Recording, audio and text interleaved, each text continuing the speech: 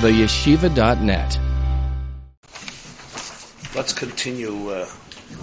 We have 10 minutes. Let's continue weiter. If you have Torah Urs, right? Mm-hmm. Yes. So we basically came into this Maimer to just explore in more detail the Alma D'Skasya, Alma D'Izgalia. But now let's go back here to this Maimer Torah Ur, which, as I told you, was said a year earlier by the Balatanya, where he goes off to continue about Leah and Rachel a little bit in a different kav, but very similar in many ways. And we'll learn another shtickle here. So we're in Vayetze, page 45, Daf Chav Gimel Amud Aleph, 1, 2, 3, 4, 5, 6, 7, 8, 9, 10, 11. 11 lines from the top, Chav Gimel column 1. The line starts Hakadmoinim. And basically the idea, as you remember, was that in Eretz Yisrael today you have Leah without Rachel. And therefore those who can access the energy of Leah today in Eretz Yisrael will comprehend things that even tzaddikim in the time of the Beis HaMikdash didn't comprehend, and he gives his classic example of the Arizal, who basically got in touch with the energy of Leah, Tikkun Leah. Ulahavin mashakasov kisnu Leah. So now you have to understand why it says kisnu Leah. Here's the shaila: Had a Yaakov hisig vadei ba'alma d'Skasya. Mainly you come to Eretz Yisrael now and you're not masig anything. So you say, there's nothing in Eretz Yisrael that I could feel. But l'chayre, Yaakov had a hasaga that there's something called Alma D'Skasya, and even if you're going to say Alma D'Skasya was revealed, even from Yaakov, what's the snu alei? That's what he asks in this Maimer. Chayinyin, the pshat is, ki Yaakov nikra briach hatichen amavriach min hakotza lakotza. In Zohar, he identifies Yaakov as the briach haticha. The pasuk says in Truma, that the beams of the Mishkan were held by brichim. Brichim are bars. And the bars went from one wall, from one side, from the north to the south. But there were usually two bars that were connected. There was a briach hatichain, a central bar, because there were three levels of bars. The middle one was mavriach min hakotza, from one side all the way to the kotza. It didn't meet up in the middle with another bar and was connected. It was a briach hatichain and mavriach min hakotza lakotza. So Zohar says that Yaakov is that briach, represents that briach hatichen min hakotza lakotza. What does this mean? It's a spiritual idea, Pirush. Shehu amamshich oirin seif baruch hu min hakotza el yoina. Yaakov Avinu's role is, he wants to bring down the infinite light from the highest kotza. The highest kotza means the highest edge, the highest kotza, from the highest stream, from the highest extreme. From the highest extreme, yeah. Hainu, in parentheses, he's going to say, give the Kabbalistic term, as he usually does, but we're not going to elaborate now. Hakav habakeya hacholol, which is the ray of the divine, which bursts into the vacuum. I'll just say that Arizal taught that before the world was created, the infinite light filled up everything, and then there was what's called a tzimtzum, a withdrawal that created a vacuum called a cholol, and then a ray emerges into that cholol. That's called the highest extreme of light. Mibchinas keser, all the way lamata down, min hakotza el hakotza. V'lechei nemar by toisves vav velekei Yaakov. Which he said this also in the Maimer of Noach about akudim, nekudim, and brudim, elekei Avram, elekei Yitzchak, velekei Yaakov. The vav always represents hamshacha, a flow from the higher to the lower. V'chein, in davening, we say hakel, hagadol, hagibar, v'hanoir. Again, noir is Yaakov. Again, it has the vav, even though grammatically either say hagadol, right, v'hagibur v'hanoira, hagadol, hagibur, hanoira. No, the last one, Yaakov gets always the vav. Shemiyachid umechaber chesed gvura. And the reason he can do this is because he's the synthesizer between Avram and Yitzchak, chesed and gvura, love and discipline. By introducing the ayin, the sense of nothingness, into chesed and gvura, which is the concept of bittul, he synthesizes the two. Now, in the end of Noach, if you remember, we gave the long shit about what beauty is, what tiferes is. That Yaakov is beauty, splendor, which represents empathy, which is basically touching the ayin, which ayin is basically the sense that is undefined. And as a result of that, the chesed and the gvura make peace, because they're both ultimate reflections of the undefined reality, but as long as you're not in touch with the undefined reality, they take themselves very seriously, and therefore they become in opposition. They're in opposition to each other. When you have the ayin, the sense of nothingness which transcends all, then everyone feels you're part of the whole, but you're not all of the whole, and therefore together with the other one you can recreate the whole. So therefore through the bittul, the ayin creates peace between the chesed and the gvura. He always reaches for the lowest space. He wants to bring it down. He wants the vav. He always wants to come, it should come down to the conscious revealed world, Yaakov's role. To bring it from the highest to the lowest, and therefore to synthesize. And it should not remain only above. That's why the pasuk says, Yaakov loved also Rachel, but more than Leah. Now right away, in the English translation, you missed the pasuk. Because the pasuk, the translation was always say, Yaakov loved Rachel more than Leah. It's not what the pasuk says. The pasuk says, Yaakov also loved Rachel.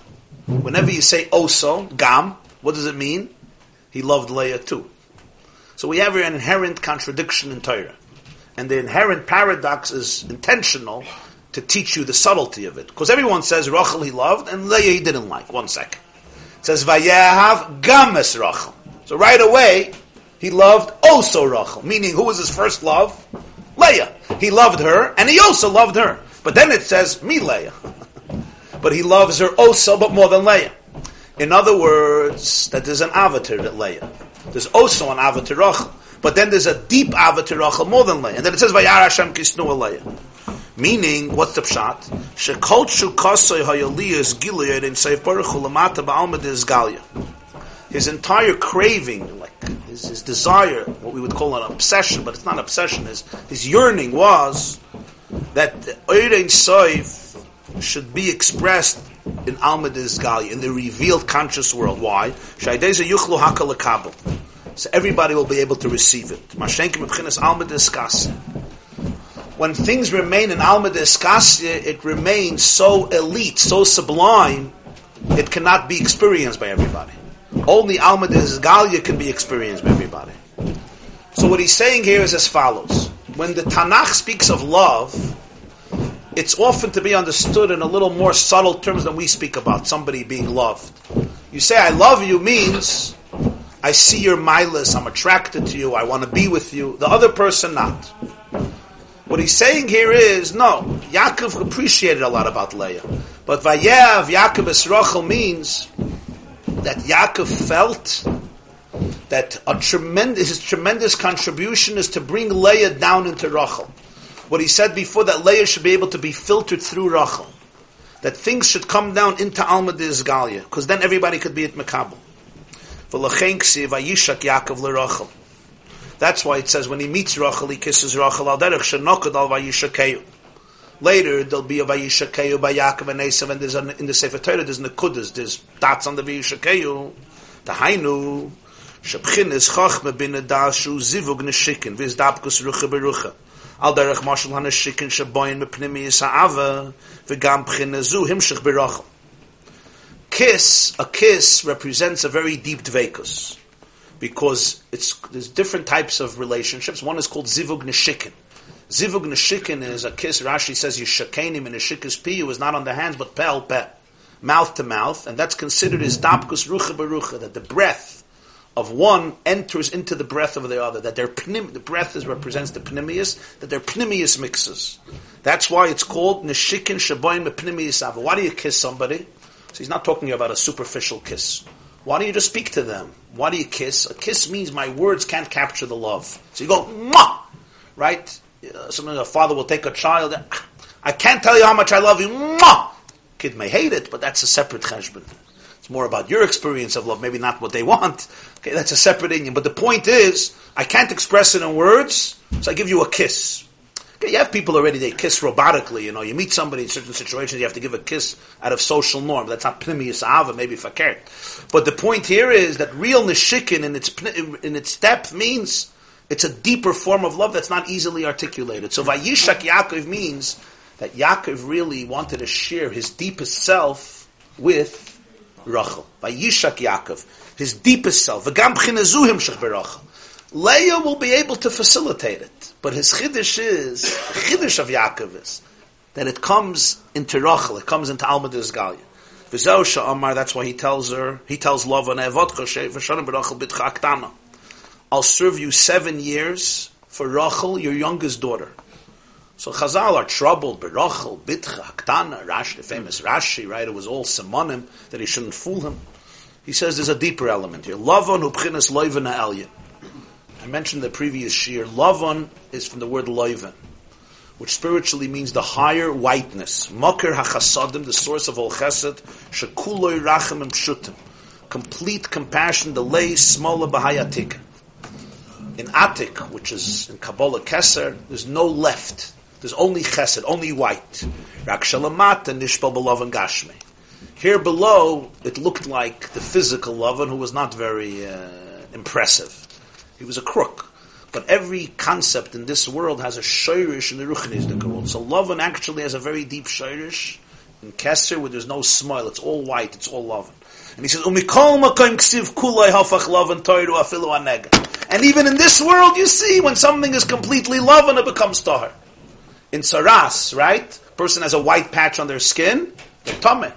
What happens if the entire skin turns white? Tahar. Even on nega, even in Saras. In other words, you see, even the way Lavan comes down, that has a trace of something very, very heavy. And as he says, the Lavan is a crook down here, which is, of course, a distortion of truth. But in its source, the crookedness of Lavan originates in a very idealistic idea, that nothing is fixed. Nothing is fixed. I'm not defined by anything. A crook is not defined by anything. Not a word, not a contract, not a commitment. Necht nazoi, hein tazoi. So you can't deal with such a person, because there's no commitment, no pledge. In the shayrish, what does it come from? In the shayrish, what does it come from? It comes from Hashem, the way He's undefined. So therefore, there's no color. Today I'm this, tomorrow I'm this. I'm not defined by something. Now, if we could trace this down to a crook down here, it might mean that the ultimate tikkun of a Lavan is not by denying it. It's by tracing it back to its original source.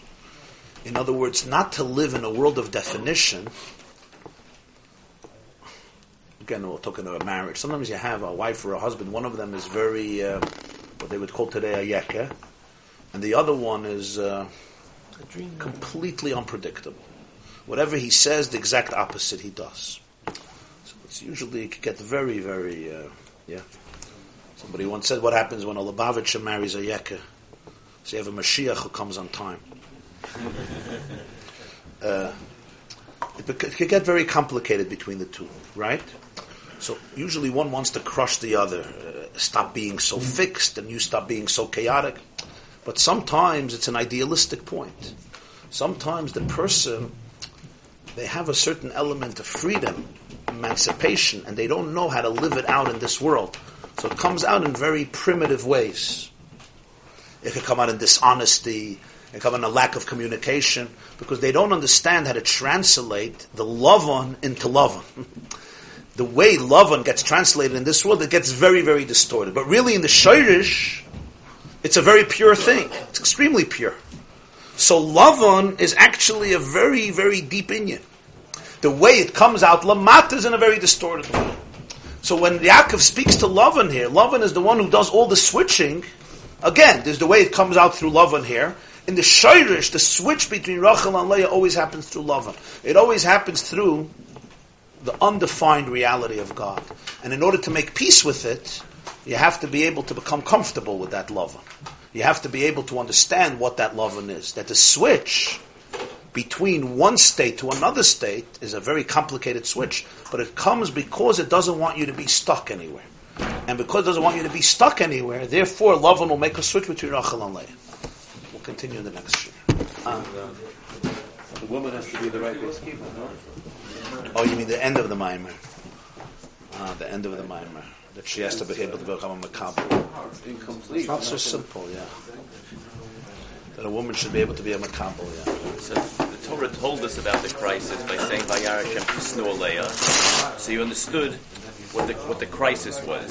Does the Torah hint at the Dinoma also, at the resolution? In other words, and the Torah is telling us by Tisnu Aleya all this undercurrent of what's happening. We should, if he's going to argue his thesis... Excellent question. Excellent question. That's, I think, the story of the Dudayim. In the story of the Dudayim, Rachel asks for Dudayim, so Leah gives this response that seems very outlandish. It's not enough that you took my husband, now you're going to take my Dudayim? Really? I took your husband? Maybe you took my husband. Right? So what does Leah say? You're right, take my husband. What Rachel says. Rachel says, you're right, L'chein yishka b'mach. I'm saying, you see that what you're saying is an important nakuda, that a woman to be able to become a makabel for her husband, so he should be able to be a mashpia, is a very deep experience. It's psychologically very deep also, because what happens is, to be a makabel is harder than to be a mashpia. You know that, right? I'll give an example. Let's say it's not so dramatic like in a marriage, but the concept. Let's say I prepare shear. Powerful shear. I worked hard I worked a week on it. I come, nobody shows up. Or people show up but they're sleeping. Or they show up, they're texting. Or they're not interested. Okay? So what do you feel? What do I feel? I feel frustrated, disappointed, angry, a little like a loser, wasting your time, whatever the feeling is. Let's say it's the other way around, okay? A student emptied out his schedule and his day and his week to go somewhere to learn by somebody, and he opened himself up to really sit at the feet of this master, and the person doesn't show up. What does he feel? You see the difference? He doesn't just feel, I'm disappointed, I'm frustrated, I have nobody to talk to. It's different. He feels betrayed in a very deep space. Why? You understand why? The first person, I have the information, okay, I couldn't get it out. Fine, it stays inside. Nicht gefährlich. Sometimes it's better. You could sit with it more. The other person, they actually had Mesiras Nefesh. They emptied out their whole system, and they created, I don't have a better word for it, and it's the best word, they created a womb. A woman creates a womb. Literally, biologically and emotionally. A rechem. She creates an opening like this, an open space. And what does it ask for? Fill it. And for that, you have to suspend yourself. The Talmud who came to sit at the feet of his master, it's a form of Mesiras Nefesh. I don't mean literal Mesiras Nefesh. Emotionally, I suspended myself physically, emotionally, spiritually, because I want to be makabel from you. And what happens? The guy doesn't show up, or he shows up but he ignores him, or he teaches him he's not interested. So I'm like, and you're left with an open, with an emptiness. Essentially, al pi Chassidus, that's what nida is. What's nida? Al pi Allah also. It's not just what's nida. The uterus is open. The child doesn't come. So what happens? It shatters, and there's blood, and there's tumah. It's a very heavy tumah. So again, without depth, you think the tumah, she's dirty. She's not dirty. Why is she dirty? She needs a mikveh because she's dirty. A mikveh is not for cleanliness. You can take a shower, it's better.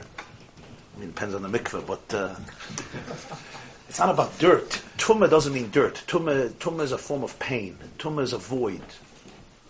Tumah is a void. A void is created. I created a womb. This is male or female, and it's not filled.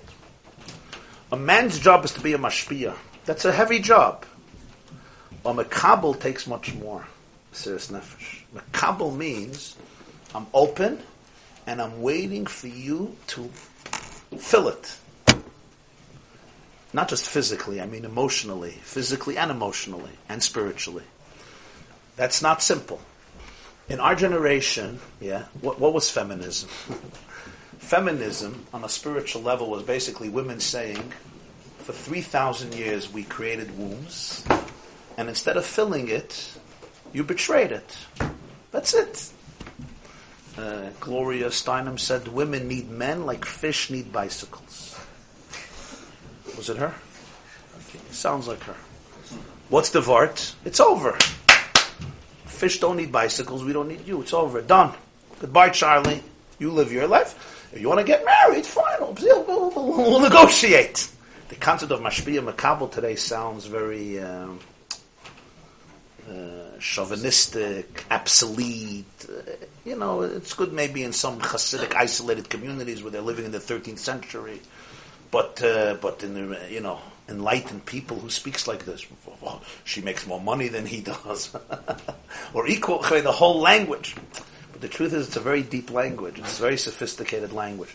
Doesn't mean she doesn't give him. Could be she gives him more than he gives her. Doesn't mean she's not bright. Doesn't mean could be she's. Gemara also knew bini yisayid in the bisha. We're not the first generation to discover that women are smart. The Gemara also knew. Mashpia makabel knew how smart you are or how charismatic you are. Some women are more charismatic, much deeper, much wiser, much more sensitive. Most smart men consult their wives when it comes to serious decisions for a reason, right? It's not stam this. The vart is makabel is a very deep idea. Makabel is the courage to be able to open yourself up for somebody's hashpah in your core.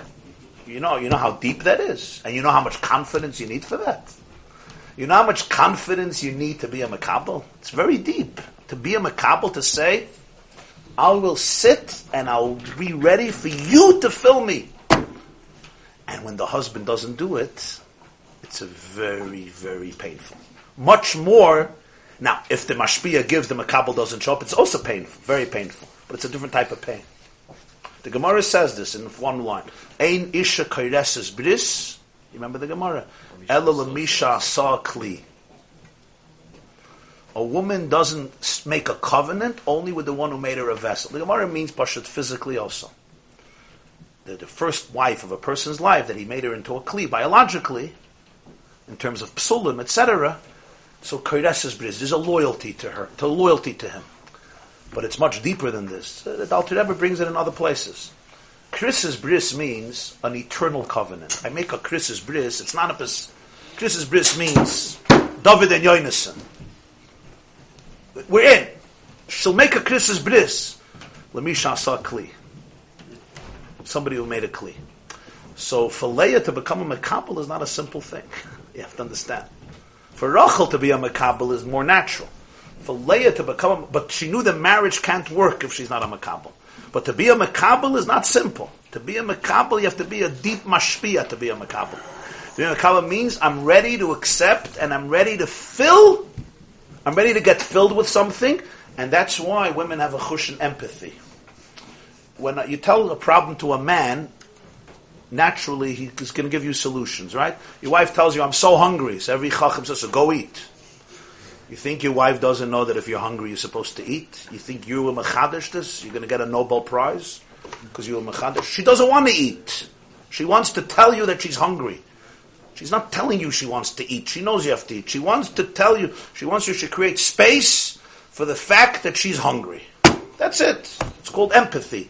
You don't need, we rather give solutions. A problem with this? Okay, so do this. That's step 2. Step 1 is, be quiet. It's not easy for people. You have to be mashpi. You have to manipulate this. Who asked you to manipulate? Accept it. Listen. It's hard for people to know what listening is. Just to be present in somebody else's experience. It's a feminine chush. You know what I'm talking about? They could listen to somebody. And that's it. Listening is much deeper than fixing it. That's the Nakuda of Makabel. Now again, I don't mean to make generalizations here. Sometimes the woman doesn't know how to be a Makabel. The guy doesn't know how to be a Mashpia. Naturally, you said naturally. The biological nature of woman is that she's a Makabel Pashat physically every month, because spiritually it's like that. Leah had to work harder. But Sadleah is tremendous madrega. She had to come down to be able to be a Makabel, that Yaakov should be able to fill something, to become a levush for Midas. Of course, he's talking here on a spiritual level. Leah represents a certain dynamic of awareness that's so deep that for Yaakov to fill it, Leah has to come down into another level of awareness. This is on many layers. There's a lot of layers here. You could experience it on many layers. Gashmis, Ruchni, psychologically, spiritually, and Avodas Hashem, and so forth. A Yid wrote me an email on Friday that I guess he was tuned in. that he had an epiphany in his life, and that is, even though it doesn't say here clearly, that his whole relationship with God was only a relationship with Rachel. And he always hated, he had a very deep, kavayachal, he had a deep sinner that he felt to Hashem. And he couldn't get rid of it. And then when he learned this, he heard the shir, he said, it's Leah. I could only accept a God that fits into my imagination. Now, as we know, it's very hard to fit God into your imagination. When you're a kid and life is great, maybe. People get older and there's pain, it's very hard to do that. So he said it opened him up to the fact that he never accepted Leah. And a relationship means there's Rachel and there's Leah. It was just a very powerful insight. Okay, she was supposed to be over 15 minutes ago. Okay, we're holding the line that starts Hu afilu hanega. Hu afilu hanega. In the middle of the page, that's Daf Chav Gimel Amud Aleph.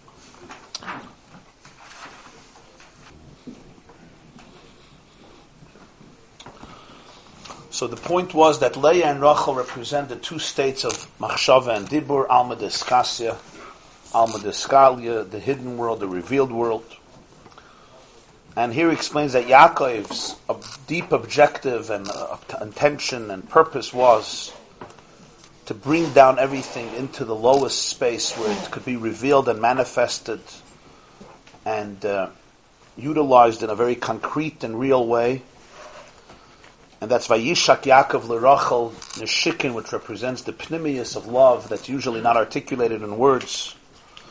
Even that he wants to bring out in Rachel, and he tells Lavan, I will serve you 7 years for Rachel.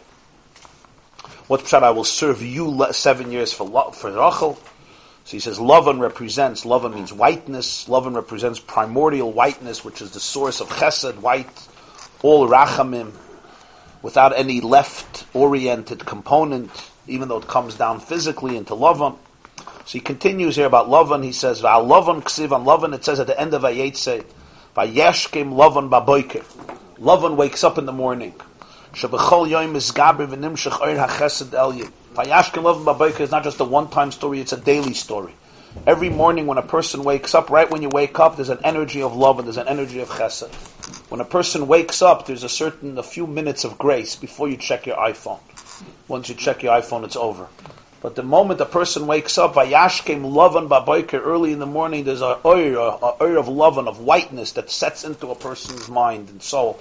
Even though, of course, we start thinking about things and often get stressed out very fast, or a person gets bogged down by various thoughts.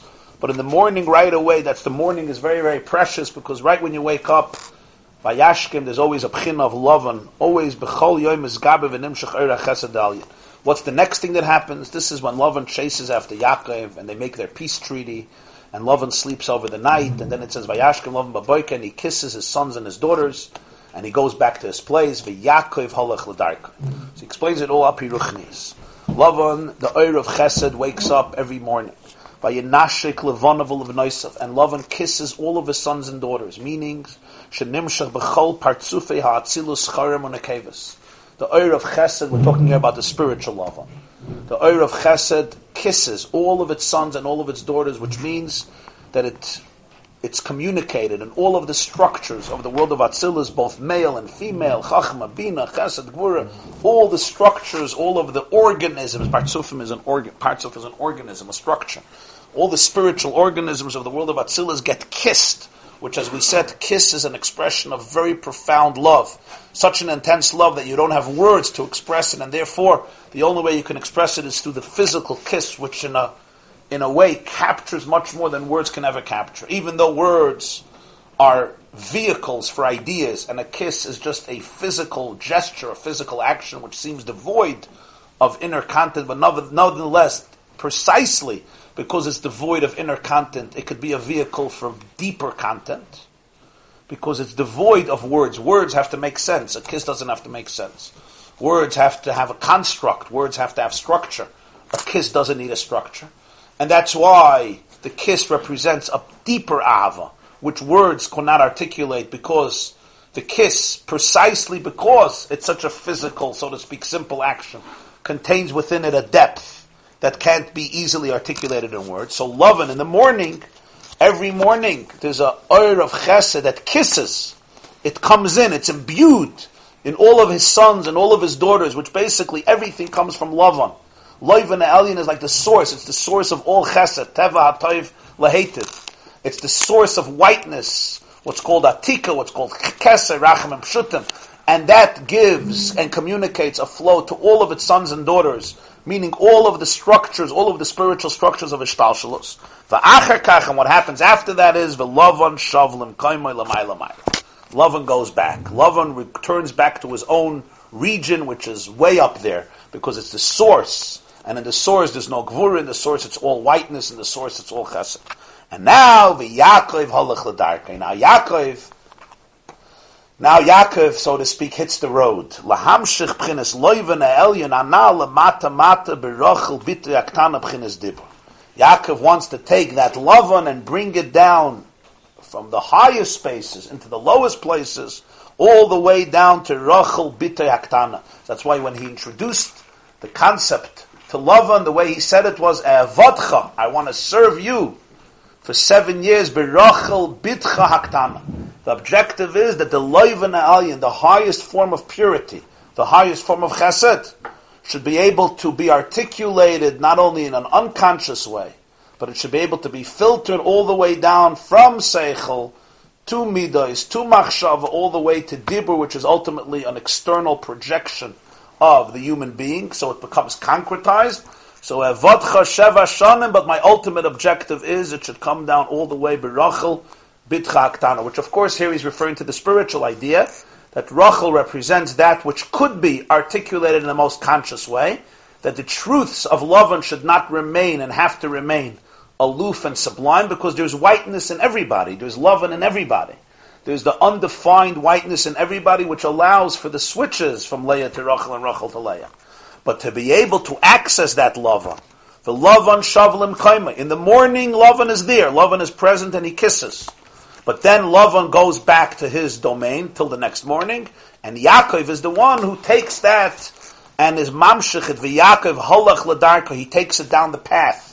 Down the path here is the path of consciousness, from the subconscious to the conscious, all the way down until the world of Dibur, which is Rachel, and that was Yaakov's unique connection and unique fascination and unique love and commitment to Rachel. Vayav Yaakov es Rachel. So there's a little bit of an asymmetry in the sentence then, because Lavan is referring to the spiritual Lavan, the spiritual quality. Once it confers on all the structures of Atzilus, that spiritual quality goes back to its lofty source. But Yaakov, the person, as opposed to Lavan, the spiritual quality, Yaakov, the person, now takes that quality and brings it all the way down. So Yaakov is not the spiritual Yaakov. No, but also the spiritual. No, the spiritual as well. I mean, it happens to be that there was a difference between Lavan and Yaakov. Because by Lavan, the source was so high that between the source and the manifestation, there was a profound gulf. Where by Yaakov, the Gemara says in the Masechta Chulin, a very interesting Gemara, that the reason that the Malachim were going up and down in the ladder is because they were gazing at the image of Yaakov above and the image of Yaakov below. So, in other words, by Yaakov, the two images matched each other. Where in most cases, the images don't. Like Lavan, in his source, is whiteness, which is the source of all colors. In other words, the source of endless possibility. The color white, as we know, includes all the colors. That's the power of Lavan. It's not fixed in a particular color, right? It's not blue, it's not red. It has blue and it has red. It includes blue and red, etc. And but the way Lavan comes out here is he's basically a crook. There's nothing you can rely on. He's completely undefined in the most negative sense. There's nothing he says that you could take seriously. Where Lavan in its source is actually profoundly healing. It's that you're not stuck in anything. You're not stuck in anything. Where does Leah come in and put Huh? the Rachel or before? No, Leah is always higher than Rachel. Leah is Amadas Kasi. Yeah. When Yaakov, Leah is the older. Leah is the older, meaning higher. Huh? when Yaakov is bringing down this ore, why stop at Dibur? Why not bring it to action? No, well, once it's Dibur, it's already out there. Yeah. So is it fair to ask what's the distortion in love and lamata? Well, the love of lamata is a very distorted image, just like we learned with Esav. What's the makif what's the cause of the distortion? Yeah, because you've got this extreme difference, right? Right. Is that a question? No, of course it's an important question. Where does the energy get stuck? Right. Where does the energy get stuck? And that's universal, right? Of course, always. And it's usually the way. The lower the fall, the higher it comes from. When a wall falls, the rocks on the top fall much further. And where he's stuck, And the apple on top of the tree falls further. Right. And where he's stuck, that's what he needs to fix. Always. And that could be healed and redeemed. That's the key.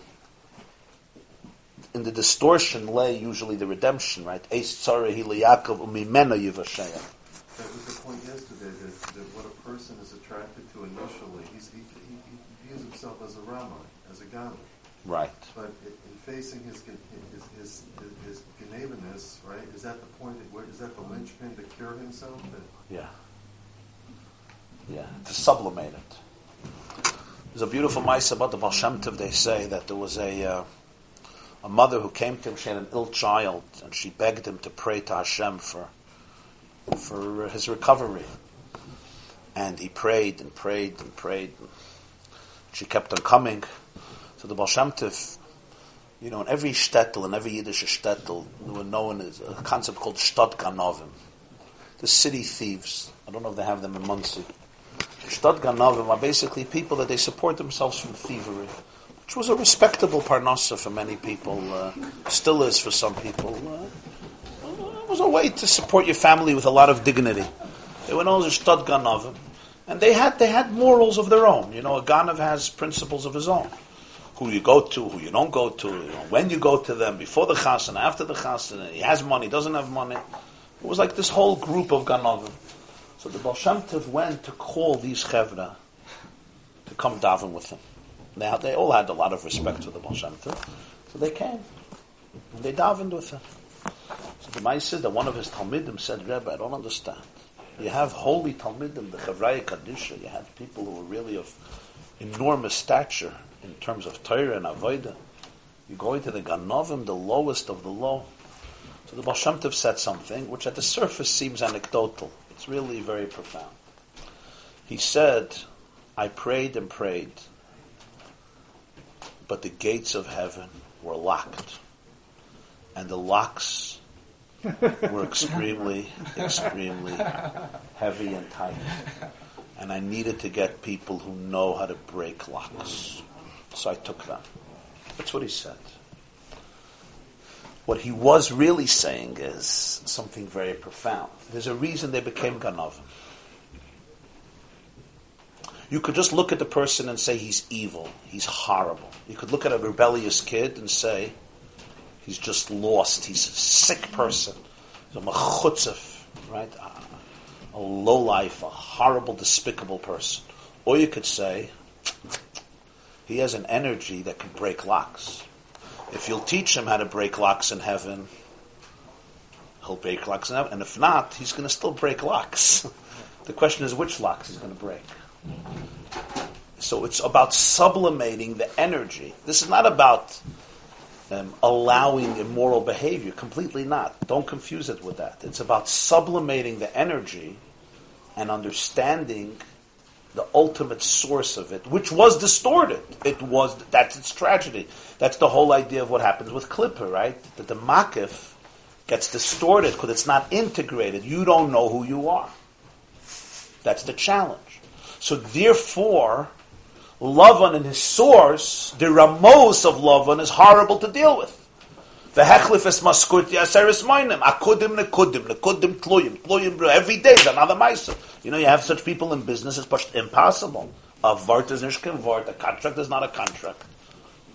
Somebody once told me he came a problem, so he said he was dealing with somebody, with some particular person, they had a shutfus or something. So he came to him with this, we made up so and so, why are you doing this? So he says, first of all, we never made up. Second of all, even if we did, you didn't understand what I said. And third of all, even if we did, and you understood what I said, I changed my mind. That gufa was with a lomdus, you understand? That itself was with a pilp. So it's you can't live this, it's very hard to have, if you have business relationships with these people, it's like Yaakov and Lavan, it's very difficult. So that's on one level, and that's the emes. On a deeper level, though, we're now talking about the energy of it. The energy in its shoirish actually comes from the space of divinity that's not fixed. The hechlefes maskuti, he switches Rachel to Leah. Just like in life, who does your switch from Rachel to Leah? Who does it? Lava, always lava. In other words, ultimately it comes from a deeper place of God that you're not comfortable with, which is really kulei chesed, but it's very, very abstract, it's very transcendent. And there, Lavan will not allow you to remain fixed, because Rachel is familiar, as we said. Rachel is my familiar spouse. It's the spouse that makes me comfortable. It's the spouse that works with my comfort zone. It's the spouse that I like initially because it doesn't challenge me, it suits my personality. Who switches Rachel to Leah? Who throws that curveball? It's like, whoa, I married the wrong person. The Shadchan said one thing, I married the wrong person. You know the anecdote, yeah? There was once Psakala, so she met the Chassan. So after she meets the Chassan for a few hours, so the Shadchan comes in, to sign the deal, and the main thing is to get the check. So she whispers to the Shadchan, she says, you're Pashat al Ligna Shakin, you're like Lava. This is what happened. So she tells him, you said he's tall, he's short. You said he's slim, he's fat.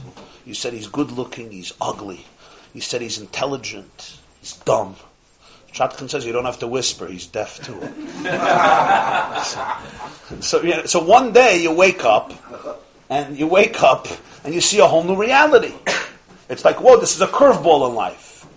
Who did it? It always comes from Lavan. Lavan is not defined. And Lavan challenges the person to open themselves up to those places that are not defined. Not to get stuck in your familiar places. So Lavan, in physical terms, in Pshutei Shel Mikra, is a crook. He's called Lavan Arami, he's a Ramai. Lavan, in his source, Lavan's distortion in his source is Loivan Elyon. It's Chsadim Pshutim, it's Rachamim. And in Saras, you see, even in Saras, which is Tumah, it's not a good thing. Kulei Hafach Lavan. If it's all Lavan, it also becomes Tar. If it's all Lavan, it becomes Taros. So Lavan goes back, and now Yaakov takes over. By Yaakov, there's no distortion. In reality, it also happens through Lavan. Huh? In reality, it also happens today through Lavan. Yes. Always through Lavan. Not the Shviger, but the concept, the Kmeretach Lavan and Inyan. Lavan comes in many different names, remember, yeah? By definition. This is also the reason that Rachel naturally was barren and fertile. Why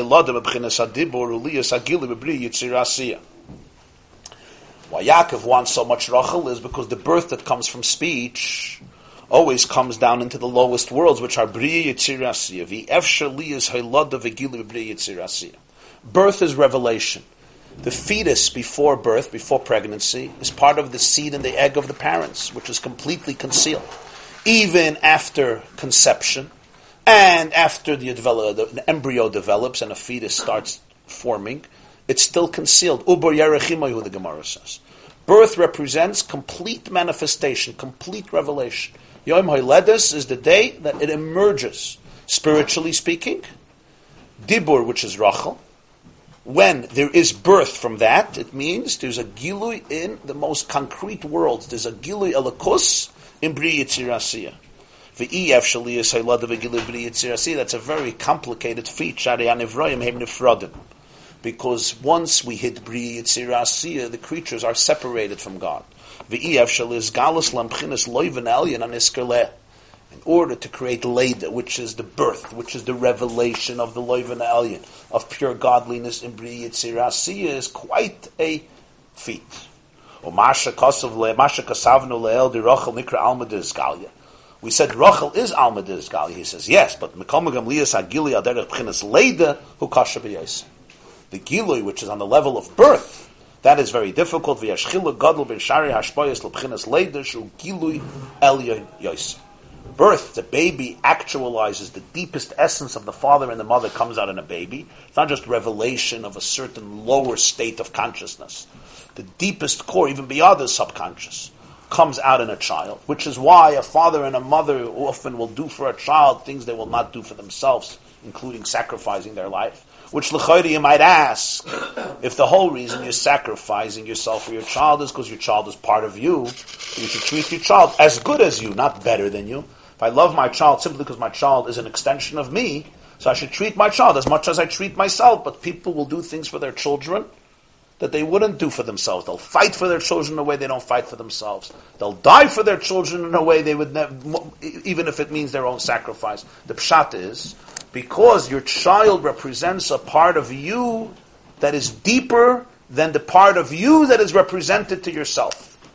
The child captures the core of yourself, that in your child you see something of you that you cannot even see in yourself. It's not just your conscious and it's not your subconscious. The core of the soul comes out in the child, so therefore the child represents a deeper self than the self represents. Which means when you look at your children, you could sometimes know things about yourself that you would never know from knowing yourself.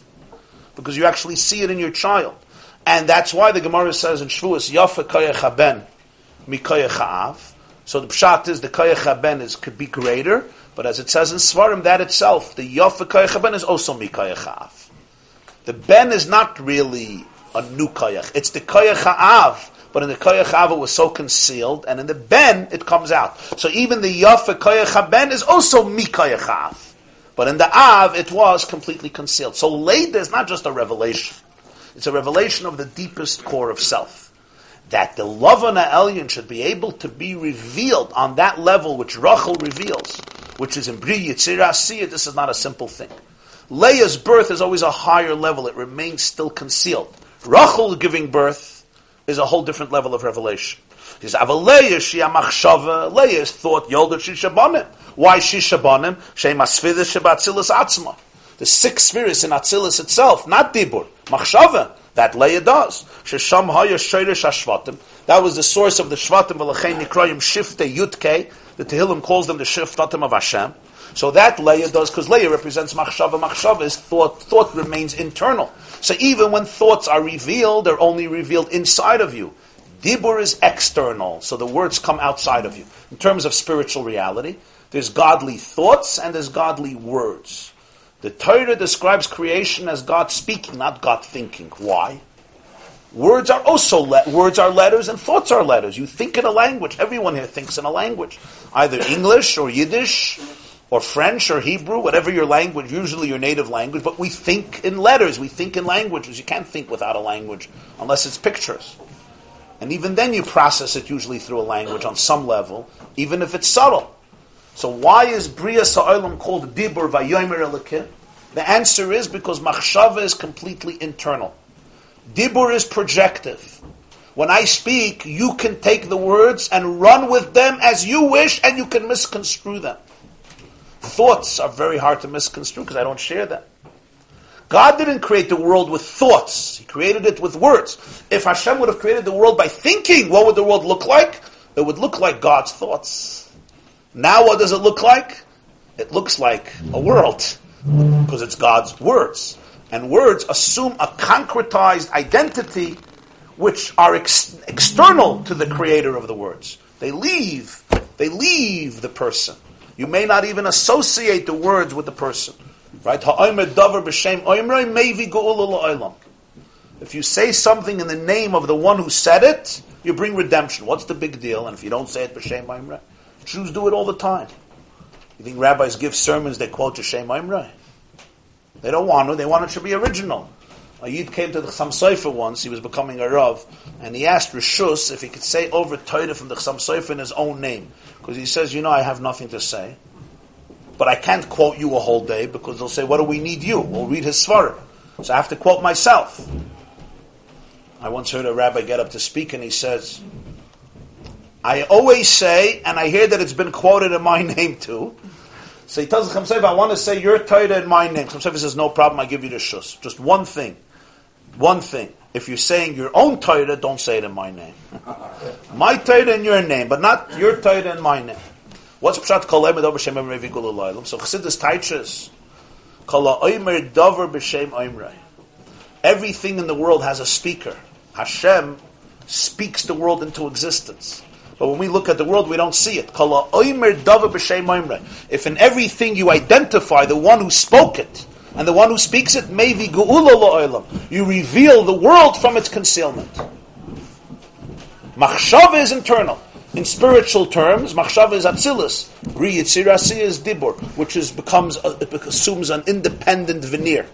Rachel, which is Dibur, is Alma de Isgalia, which is much more separated from the core. Well, that's the difference between the conscious and the unconscious. The conscious assumes its own identity in the outside reality of consciousness, where the superconscious is still concealed much deeper in the source. Machshava and Dibur themselves exist on many levels. So from Leah there should be birth of the 6 Shvatim, the 6 spheres of Atzilus. That's not so complicated. For Rachel to be able to give birth, to be able to bring out that core into the world, the outside world, which is the world of Dibur, this is already a much bigger avodah. This is a struggle. He says, who are the children of Leah? The first is Yehuda. Yehuda is Hapam Oida. What's Hapam Oida? Now I will be grateful. B'chinas bittul v'haidar reyu nimshach u'mistayif men ha'machshava dafka. All Haidah is gratitude. The gratitude, submission. Gratitude is a form of vulnerability. I feel grateful to you. I feel thankful to you. It's never about words. It's always about thoughts. Gratefulness that's only words, submission that's only words, doesn't have the power. It's about, like shekayach. Haidah is something that comes from machshava. It's an internal process. Submission is not an external process. We all know when somebody says, I'm sorry, and it's words, or I'm sorry, and it comes from thoughts. V'chein Reuven v'Shimon. Re'iyu shmiya gam ken l'mayla m'b'chinas hadibur. Seeing and hearing also transcend speech. Ela min ha'machshava heim nimshachem. They're products of thought. V'gam Levi is b'chinas iskashrus. K'moshe kasav ha'pam yilav ve'ishi elai. Now my husband will be connected to me. He'll accompany me. Levi, like escort, you're connected to me. Nimshach v'noilad gamkin min ha'machshava. It's also a product of thought. Kenida b'chush we see practically. B'misho bal machshava, people who are very thoughtful. They know how to be. A bal machshava means somebody who's a master of thought. She'enei margish klal ba'asakim ha'cholfim lefonav. He's often unaware of things that are happening. Machmas goydel iskashrus sheyesh le bal machshava. Because he could really connect to something in mindfulness, and he's completely in a different space. So Reuven is seeing, Shimon is hearing, Levi is complete connection, Yehuda is gratefulness. These are the four shvatim of Leah. They are all elements of machshava, connected to their very internal experiences.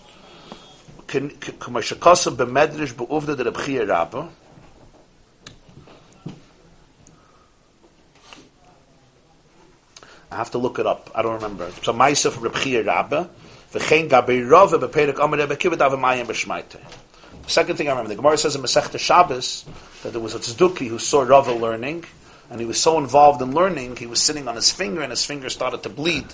So the Gemara says in Shabbos, Amar Rebbe Akiva, that around Peiches, he told the tzduki told Rava, Amma Peziza, you are a impetuous nation, I'm a peziza, a impulsive nation. The kadmisu pumaychu la'adunaychu. Your mouth preceded your ears, meaning you said nasa before nishma, and you still do the same thing. Like, what are you so involved in Torah to the point that his fingers were bleeding? So his point is that he was such a bal machshava that he didn't realize. So that's Levi. When a person could be in that state, people who speak a lot, they're not bali machshava. We're not talking about people who speak. Everyone speaks. We're talking about a concept. Somebody who lives in the world of projection, they're never aloof. They don't know what it means. A person who lives in the world of machshava is a much more pnimizdik person. He's not necessarily aware and conscious of everything going around. So machshava and dibur are two states of consciousness. Dibur is you live always in the outside world. Machshava is you live in an internal world. And there are people who live in that world. They're not so affected by their environment. They sometimes go into a different space. They don't even notice what's happening. A person who's dibur is always in a projective mode. He's always responding to his outside. So Leah generally was a person of much more machshava, and therefore the children carry those names also. V'lachein yatzim imenu Moshe. Who comes from Levi? Moshe. Shahaya kvad pel, kvad lashon. He couldn't speak. Why couldn't he speak? Because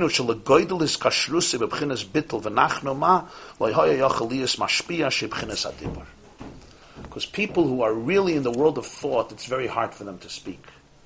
Why?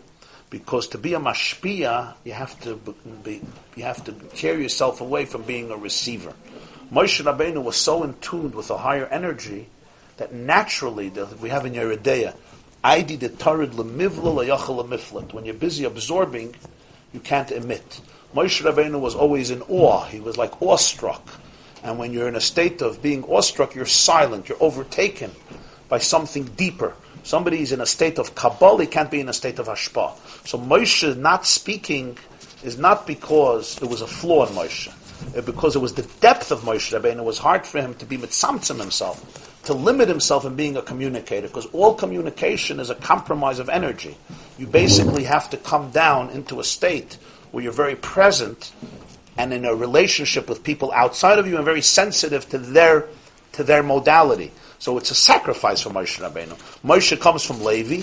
Levi is hapam yilave ishi. He's always connected. His antennas are always up. So he's always sensitive to the divine energy that's flowing in the world. And to become a mashpia, to start giving it and communicate it, he has to tear himself away from it to be able to start talking. Like when you're listening to something and you're trying to concentrate on every word, you're trying to hold on, because if you're going to miss a word and then somebody starts talking to you, right?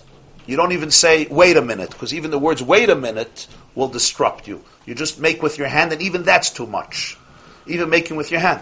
People who are familiar with the world of meditation and the world of hisbonenus and the world of machshava, no. Even the slightest distraction, you're going to have to start talking, it just takes you into a different zone. So the world of Moshe, by definition, was kvad peh, kvad lashon. He's not a person who's capable of talking. That's dibur. Dibur is a different mode. Dibur is a mode of hisgalus. Leah is not the mode of hisgalus. Leah is in a mode of helam, of concealment, not dibur, but machshava. It's like you're almost overwhelmed by a higher energy. You don't even feel your existence, that you should be able to communicate. And communication means that you have to feel your existence, not only your existence, but you're a giver, you're a creator, etc. The ikira hefresh ben iskashus the Levi shel b'chinas bittul or ben haydaya the Yehuda shel gam ken b'chinas bittul. There's a big difference between Levi and Yehuda. We said Yehuda is haydaya, submission, which is a form of nullification. But Levi, you just said the same thing. Yehuda b'chinas habittul begilui ke'inyan moedim shekereya mishtachava. Yehuda is like moedim. By moedim, the bittul is revealed. You should prostrate yourself. V'lechein yotzim imenu malchei beis David. Shebitulam ubchinas habittul shebeizgalus v'chitzonius. So Yehuda is the family of royalty. Malachim have to be about bittul. But it's a bittul that comes out in a very revealed way, because if not, you can't be a king. Aval Levi ubchinas iskashrus v'bittul b'pnimiyusei v'atzmusei. By Levi, the bittul is not external; it's in his core. Hagam shebechitzonius ein niglakla. You see mamish nothing. Ukeinyan bittul tzva shamayim l'chamish tachava. It's like the bittul of the heavenly legions. Sheishtachava shalam alachim ein inyan ishtachava gashmius. It's not physical prostration like moedim. Ela shemishtachava batul ba'asagosei beruchnius. It's like he's completely nullified in his spiritual comprehension. V'lechen yotzem imenu Moshe. And that's why Moshe comes from Levi, not Melucha. Melucha comes from Yehuda. Moshe comes from Levi. Once Leah finishes the 6, the 4, she stops giving birth. Now there can't be any gili. With Rachel, it's a whole different cheshbon. What's the difference, he says here, between Levi and Yehuda? There's 2 types of bittul. There's the bittul of a king, and there's the bittul of a navi. Moshe was ultimately not the family of Melucha. Shevet Levi were kohanim. Melucha belongs to Shevet Yehuda. A king, a real king, also has to be completely in a state of submission. Because power corrupts. Absolute power corrupts absolutely. The only justification for somebody to have on the power on the level of a melech is that he does not call the power his own. Rather, he sees his power completely as a vehicle to serve the people and serve Hashem. That's the only melech you could trust. Any other melech, any person with power, real power, who has any other agenda, you have to be stupid to trust, because you will be abused, right? Blind trust in dictators is a ridiculous thing. One of the great evils of history. So a melech is a very serious thing. The Gemara says in Brachas, Chav Beis, HaMelech kiven shekara shuven ezakiv. A regular Jew by Shemona Esrei, you say, Baruch Atah Hashem, and you daven, you're erect. A melech by Shemona Esrei, you know what the halacha is. Baruch Atah stays down till Oisa Shalom, till the end. That's the halacha. Why? So everyone is up, and the poor king is all the way down. Yeah, you can give him a few pets if you don't like him. He won't know who did it. What's the verse? So everyone stands all Shemona Esrei straight, and he's the only one who's down. The pshat is exactly, he's the only one who got to be down, because he got the power. Everybody else could be up, he can't. The moment he forgets that he's a shliach, he's a conduit, he's a channel, it's not about him. It's not about his ego and his power and his talents and his charisma. He's not a melech. He will be corrupt. That's what will happen. That's what happened to many, or maybe most monarchs in history. That's exactly what happened. So, on the other hand, if you're completely nullified, you can't be a king. A king sends people to war. A commander-in-chief can't be a shmata. You have to be very, very, very assertive. A leader has to be extremely strong. So what type of bittul is it? It's not the bittul where he can melt away in a state of meditation and mindfulness. A king has to be present in reality. That's what Yehud is. You have to be a lion. You have to be present. You can't be in an aloof world. You can't be prophesizing in heaven. So you are in a very concrete world, but you have to be able to buy down. Kohuna is a different role. Levi is a different role. Moshe is a different role. Kvat peh, kvat lashon. He couldn't talk. That's a bittul. The whole core is, so to speak, nullified. That's the chilik in machshav itself between Leah and Rachel. Now there's a parenthesis which finishes the discussion and culminates it.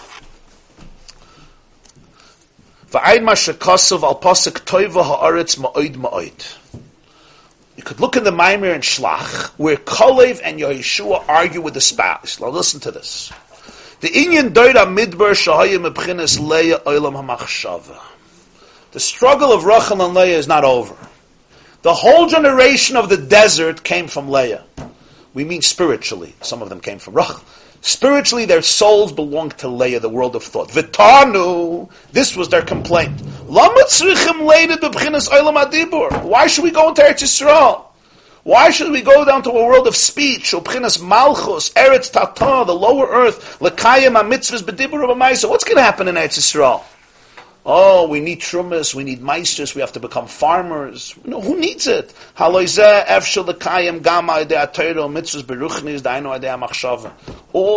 and mitzvahs you could do much better through mindful meditation.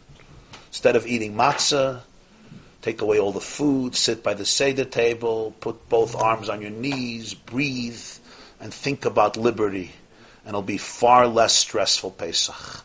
Dike, mit biur, mit bittel, mit mechira, mit kazayis, with two kazayis and with afikoimans. And this, the whole headache of Eretz Yisrael is maisa, dibur. In the midbar, they were essentially in a state of thought. It was a thoughtfulness. So they came from Leah. And this was their time. It wasn't they were stam corrupt. They didn't want to go into Eretz Yisrael. They felt it's going to destroy the fabric of what they had in the midbar. Ach be'emes hayu b'toz gadol. They made a big error.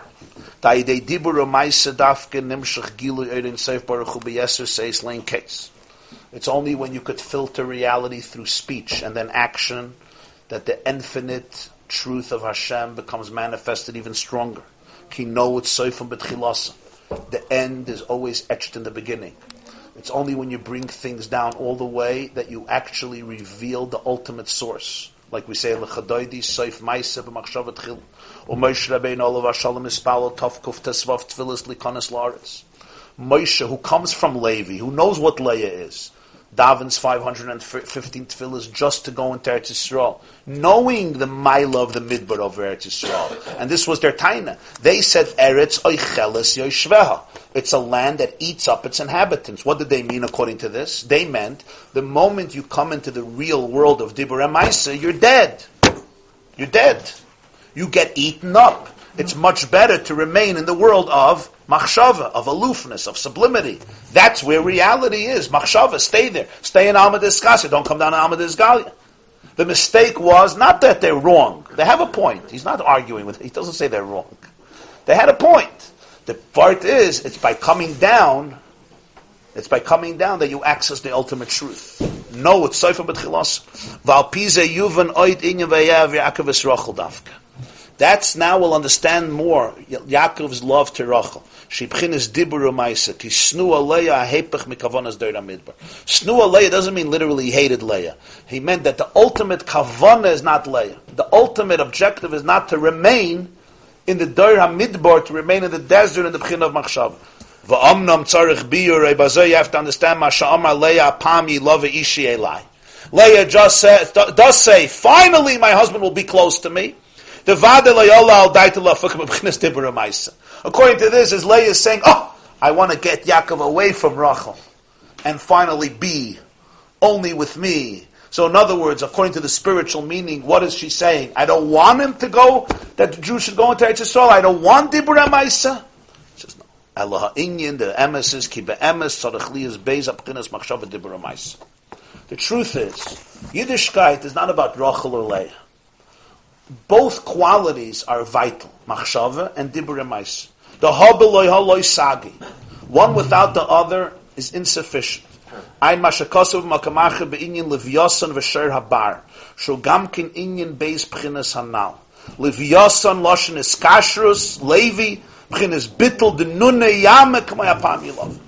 It's very beremez. The Medrash says that la'asid lovid is going to be a big war between the Leviathan and the Sher Habar, the gigantic bull, and they're going to kill each other. And from this beat is going to be the Suda for Tzadikim la'asid lovei. Right? Everybody knows the Niggin.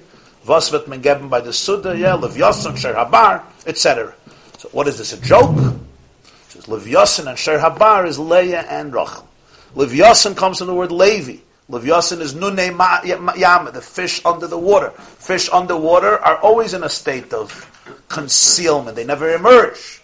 Sher Habar is on the dry land. It's a whole different reality. Levyasan and Sher Habar together will be eaten. Levyasan is a skashrus. Levyasan is it's very aloof, very sublime, very connected. You're underwater. And from both is going to be the Suda La'asid Love. Why from both? Because you need Rachel and Leah. The Leah Ratzasa Sheyeh Ikar Adei B'chinazu.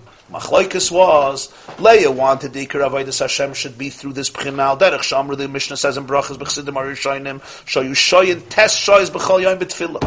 The Mishnah says in Brachas that the early Chasidim used to spend 9 hours a day davening. Shmoneh Esrei took an hour before and after.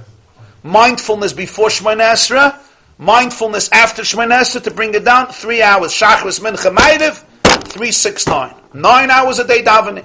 By the way, if we would daven Shmoneh Esrei for an hour, that would mean that every word you have to stop for 9 seconds. You say every word and you meditate on each word for 9 seconds. I believe that would make Shmoneh Esrei more or less an hour. Right? So if you ever try to do that, you can actually get into it. You need at least 9 seconds for a word. If you don't spend 9 seconds on a word, Sim Shalom, you're holding Sim Shalom. Well, that was fast, right? Maybe Rafeinu, Baruch Halen, if you're having a certain issue, so you remember that you're davening. But, Shiva, Ala Tzadik, whatever, here we go again. But if you do not 9 seconds of bracha, 9 seconds of word, 9 seconds Baruch, 9 seconds Ata. Ata could mean something. This is the B'chin of Leah, Machshava. These Chasidim are Rishonim, this was the B'chin of Leah. 9 hours a day, there's not much left to the day, but this was life for them. 9 hours davening is in order to get to work, right? So but this was life. They didn't want to go anywhere. This was it. They didn't have to go anywhere. So, there was a chassid of the Tzemach Tzedek, his name was Reb Hillel Paritcher. So he once tells the Balagolas, come, I want to go to the Rebbe. So they go, I want to go there for Shabbos. The problem is, he says he knew he davened long. So he said he made a deal with him that he has to daven Friday short. Because if not, they're not going to make it Shabbos to the city of Lubavitch in Belarus. Lepoil Reb Hillel started to daven, and so he comes, the guy starts screaming at him. We made a deal. He says, let's go back home. He says, what do you mean you wanted to go to the Rebbe? So I wanted to go to the Rebbe because I needed help in my davening. But today, so it's like a daven, so I'm gone. Mission was accomplished. That's it. I'm there. His davening was his objective. B'meila, that's Chassidim HaRishayim. So now he says, Frag the Gemara, Eimosai, Teirasa Nasis. The Gemara asks him brachas. So when did they learn? Elementech Chassidim Ein. The Gemara says, Teirasa Mishtameres. That's what the Gemara and their Chassidim, their Torah was preserved. So you see, this was their life. Amnam Yaakov Yada, but Yaakov knew Shazei Efsharak Libnei Aliyah Shem Muatim. This is possible for some people, and it's needed for some people. Bnei Aliyah means higher people, but they are few. I will call Yisrael Ikerei V'Esekwai De Dibur Amais. Most Jews, the most involvement in life, ultimately they experience life through words and deeds. You can't expect for most people to operate on a level of thought. Some do, but not most. Most people are not in a state where they're Levi, Hapam Yilava, they melt away in thought, and that's where life is. It's asking for something that they can't relate to. That's what he said at the beginning of Maimer. That's why Golus was such a problem. Yeah. Because people couldn't only know exactly. to figure out. Once Golus happens, the only way you can get Leah is without Rachel. And to get that is very difficult. Because it's a much deeper and higher space. So Yaakov spent, where did he establish his place? In the Oyel Rachel. Not because he never appreciated Leah, but because he understood in a funny way that in the world of Leah is a very beautiful world, a very deep world. But the main avoid of Yaakov as the father of the Jewish people was to invest, to spend time, to create a relationship between Lavan, between Loivan Elyon and Dibur Maisa. Omikal Makayim Tzarech Leah's Gam Kemachshav. But Leah says, I don't want to lose Yaakov. Hapam Yilav, you need machshava. Shemizeh nimshach re'iyeh shmiyeh listakol b'yikara demalka. That allows you to see, allows you to hear, allows you to gaze at the glory of the King, which words and actions don't. You need that state of sublimity. Even the Jews, the Dibur HaMaisa has to sometimes go to Leah. The Gemara says in Yevamos,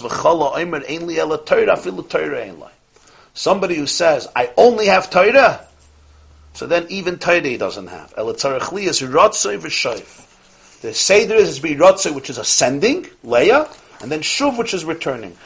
Raki Oz, no, it's Sefer B'tchilas, and you always have to go back, because ultimately the end is etched in the beginning. The only trouble with this is that Moshe came from Levi. I mean, but Moshe was not up in the clouds as a space kid that just connected all the time. He was really working with Knesset Yisrael day in, day out. But that's the whole chiddush of Moshe, in other words. The whole chiddush of Moshe was, he's arguing with Hashem. It's not for me. Shlach nabi atishlach. Kvad loshen, lo yish dvarim. He doesn't stop with that. But that was the chiddush of Moshe. That Hashem basically said that despite your natural state, he became much like a new person. That was the great Mesiras Nefesh, and that's why at key moments in Moshe's life, he like breaks down in Parshas Ba'aloischa. He's like, "It's not for me." Hargeni, no. What do you want? I'm not going to fight with them about sushi and cholent. They want cholent. They're saying there's not enough. What happened in Ba'aloischa is that like there's no kishka in the cholent. So Charnu es Hadaga. We remember the cholent in this. Moshe's like, really? This is where we're at after everything? This is really not my world. This is really, it was a unique transformation. The Mesiras Nefesh of Moshe was not that he has to give away his physical life. Mesiras Nefesh of Moshe is that he has to deal with people. Dasan, Aviram, it wasn't, he was so beyond, they thought Moshe is parochial. When Korach comes to him and says, oh, you want power. The Mesiras Nefesh was not that he gave away his whole life, that he had to deal with that. You understand? This class is brought to you by theyeshiva.net. Please help us continue the classes. Make even a small contribution at www.theyeshiva.net/donate.